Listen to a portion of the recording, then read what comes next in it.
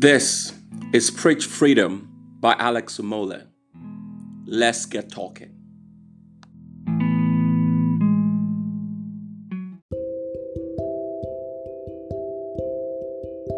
Holistic ministry, I was doing care, but I realized that there are so many aspects of care. There is mental care, there is social justice care, and all that. So I'm dwelling on social justice. I actually created a website which you can see. It's called preachfreedom.com.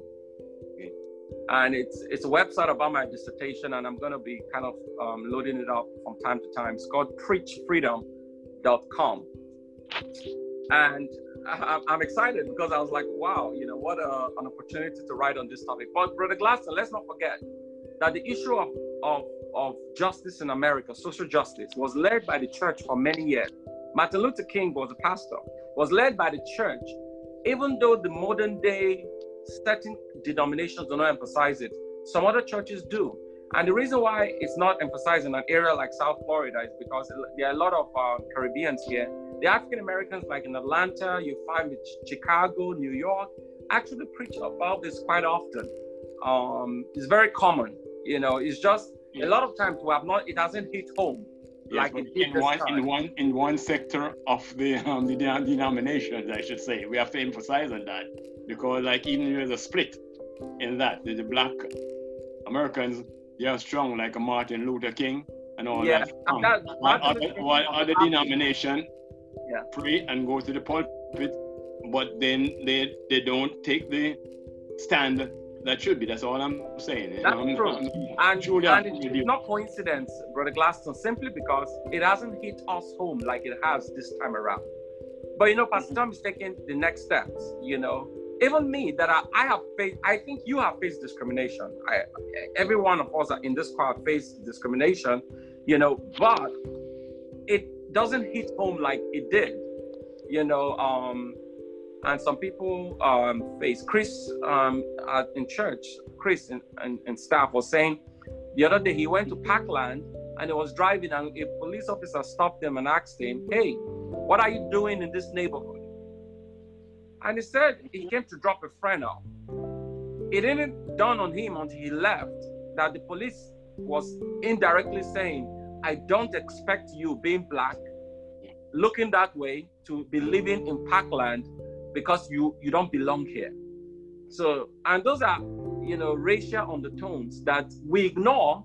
We just brush it aside because it's not part of our reality. Let me not overtalk here. I know Wayne, who is African American, can speak into this as well. Brother Wayne. Actually, Pastor Tom, I'm not African American. I was born in Trinidad, but been here most of my life. Yeah. So, when I look at the whole thing, you ask what's the lesson, and I have the opportunity. I'm on a weekly call with other believers in Africa and Asia. And one of the things I've seen is how God has been able to, in the last few months, been able to humble all of the countries. I mean, he allowed this for a reason. And you see the impact. I mean, a few months ago, people, things were just going really well for some countries, and people were going about their lives, and how he's been able to get everyone's attention with this. And countries have just been paralyzed. Now that we're coming out of this, there's going to be a lot of economic issues, a lot of unemployment, a lot of needs that people are going to be searching. So I've really been really struck by how God has been able to just allow that, and it just gives you some insight and even looking at the United States, when you look at, I've never seen this country like this, and it just shows you how it really portrays. If God were to really release judgment on, let's say, on the United States, how easily it could be done. And some would even say how close we are to it. I don't know. But when it comes to discrimination, and one of the things I've learned, when you look at history, it wasn't just the Blacks in America that weren't given any land. It was the Blacks in the Caribbean as well, because slavery was there. The Blacks in Brazil as well weren't given any land. After slavery was done, there was what they call indentured laborers, who were mainly Indians and Chinese who came over. They worked for 5-6 years and they were given property. So it's something that has gone on for some time. But, we look at that, and it's a heart issue. We all know it's a sin issue. If you go into Central America, Central South America, and I've been out there, and there you really see not only the discrimination against the native Indians, or the natives, as they would call them, but you also see the poverty. And it really strikes you you really see how evil this sin of discrimination really is, because these people are on the borders of society. They have no voice, and they've been that way for generations, and it just continues, and it just steals in your mind that you don't want to, you just hate anything related to discrimination, whether it's black, white, or white, black discrimination. Yeah, I just don't want any part of it. And to see what's happening now is just heartbreaking, because you see a lot of young people who are just clearly frustrated with what's going on. And then they're being fed a diet of things that tells them that it's not going to get any better, and so there's no alternative, and so they react. And it's really unfortunate to see all of this, and it's hard. But I don't know if sitting down and talking about it is going to change anything. I think we, there's prayer, and there's also action that we need to take. But at the same time, though, it's just one of those things that we're not going to get rid of. It's always going to be there because it's in the heart of men. What we need to make sure is that when we find it, that we take action to expose it, and that we also be an example, that we don't allow ourselves to fall into that pattern of thinking or that pattern of behavior. Brother Wayne, I'm going to use some of your thoughts. I'm beginning to see the need for me to elaborate a little bit on your thoughts for my dissertation. But if I can just go around and ask everyone one question. What do you think with social injustice? What can the church, Pentecostal churches particularly, do about it?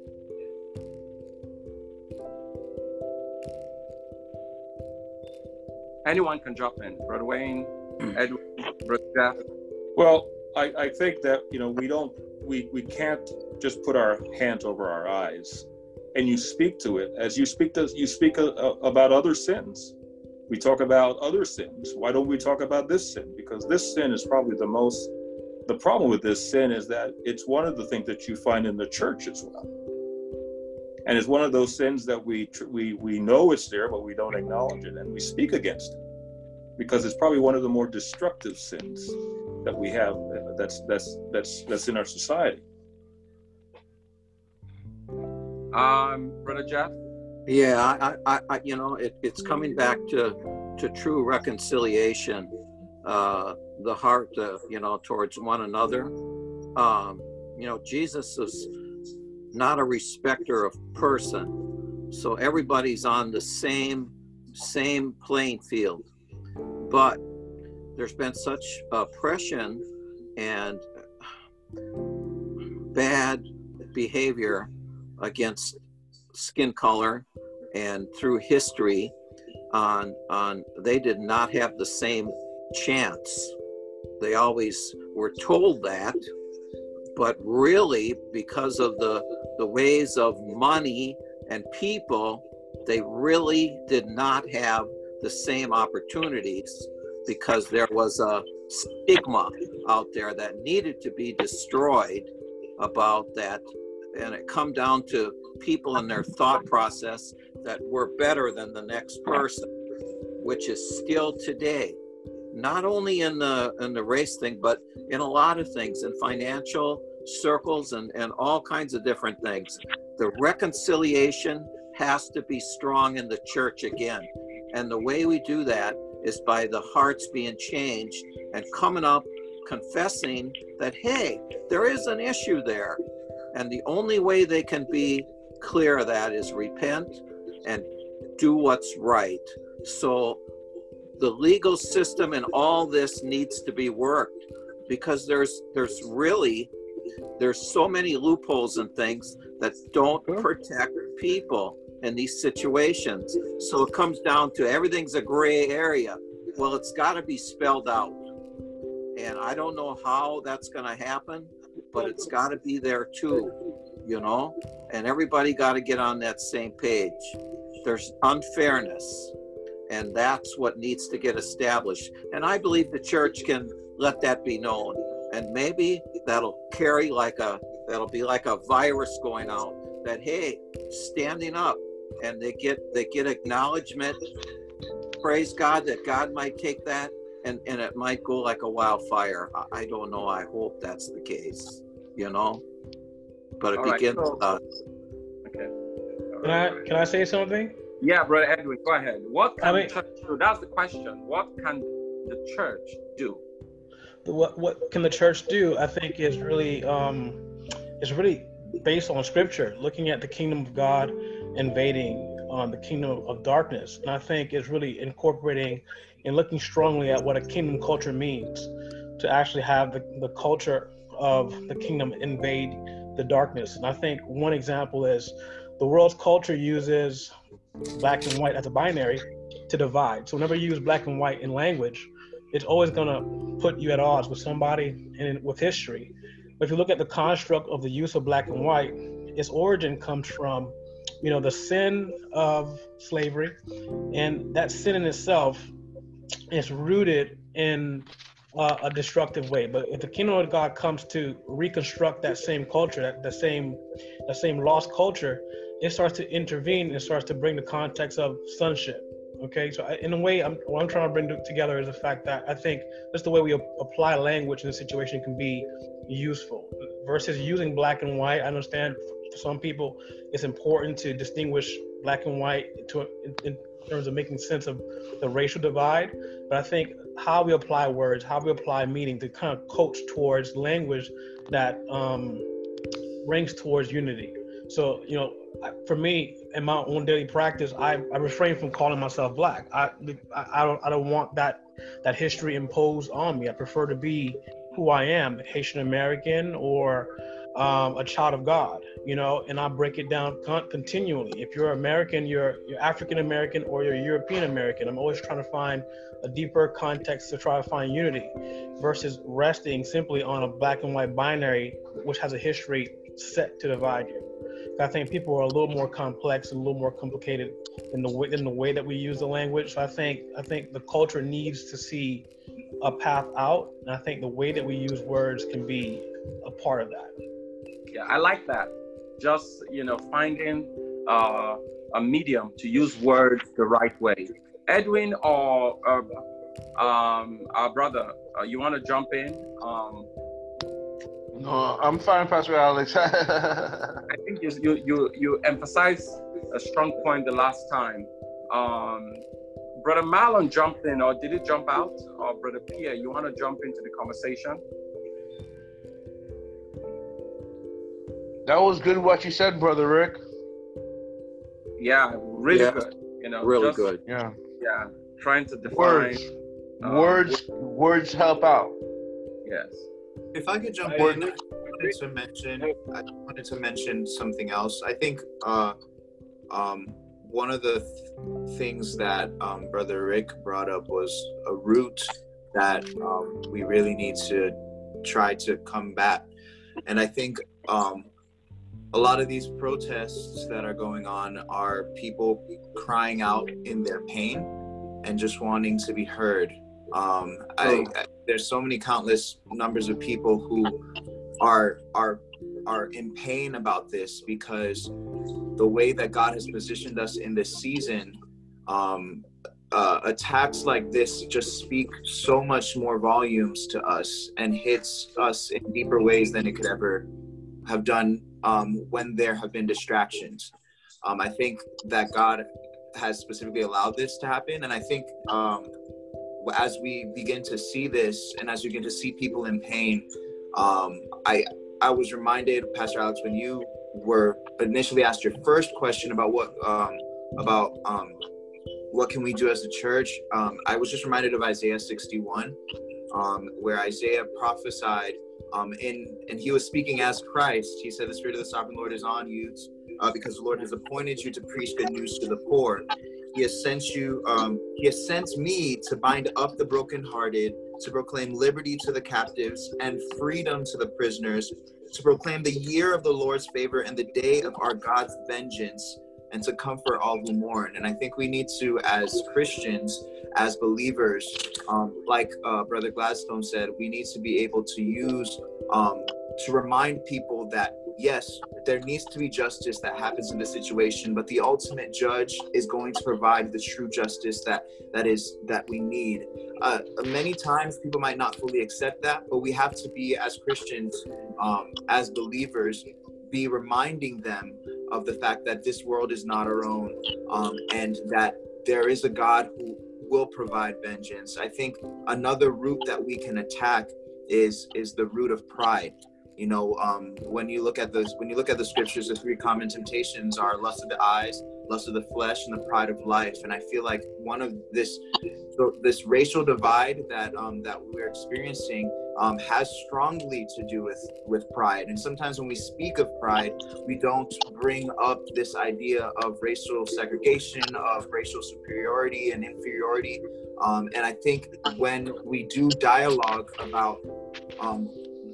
about this root, we have to be able to face the reality of the product is racial segregation, but what's going on in our hearts is pride. And when we speak to that root, we'll begin to see the fruit begin to change. And so I think that's another way that as believers we can add to this. We can add to the change that needs to take place with this situation. So true, Toby. In fact, the scripture you read is the core of my entire dissertation. That's where I actually clipped the preach freedom from. And, you know, part of the manifesto of Christ is to set the oppressed free. And as a church, you just emphasized it, you know, that's what we're meant to be doing. Brother Gladstone, you want to kind of round up here before we close up? Maybe you need to be unmuted. I know you haven't said anything, right? You're hearing me? You're hearing There me? you are. Yes. Yep. I'm on? You're on. Yes, we can have a long discussion about this, but it comes back down to love. And not just love by word, the agape love, the love of Christ. Love that realizes that you put aside color, nationality, creed. Until we can bring the love of Christ within our hearts and not only speak about it, but act it out, I believe that's where the change is going to really come. And I have to agree on that and act on it. Mm-hmm. Yeah, so true. You know, Martin Luther King made a statement. Many of us are familiar with it. He said, "Darkness cannot drive out darkness. Only light can do that. Hate cannot drive out hate. Only love can do that." And the Bible has said, you know, among these three remain faith, hope, and love. And the greatest of these is love. So you just hit the nail on the head. Love is very important. Thank you for listening to this podcast. Please subscribe.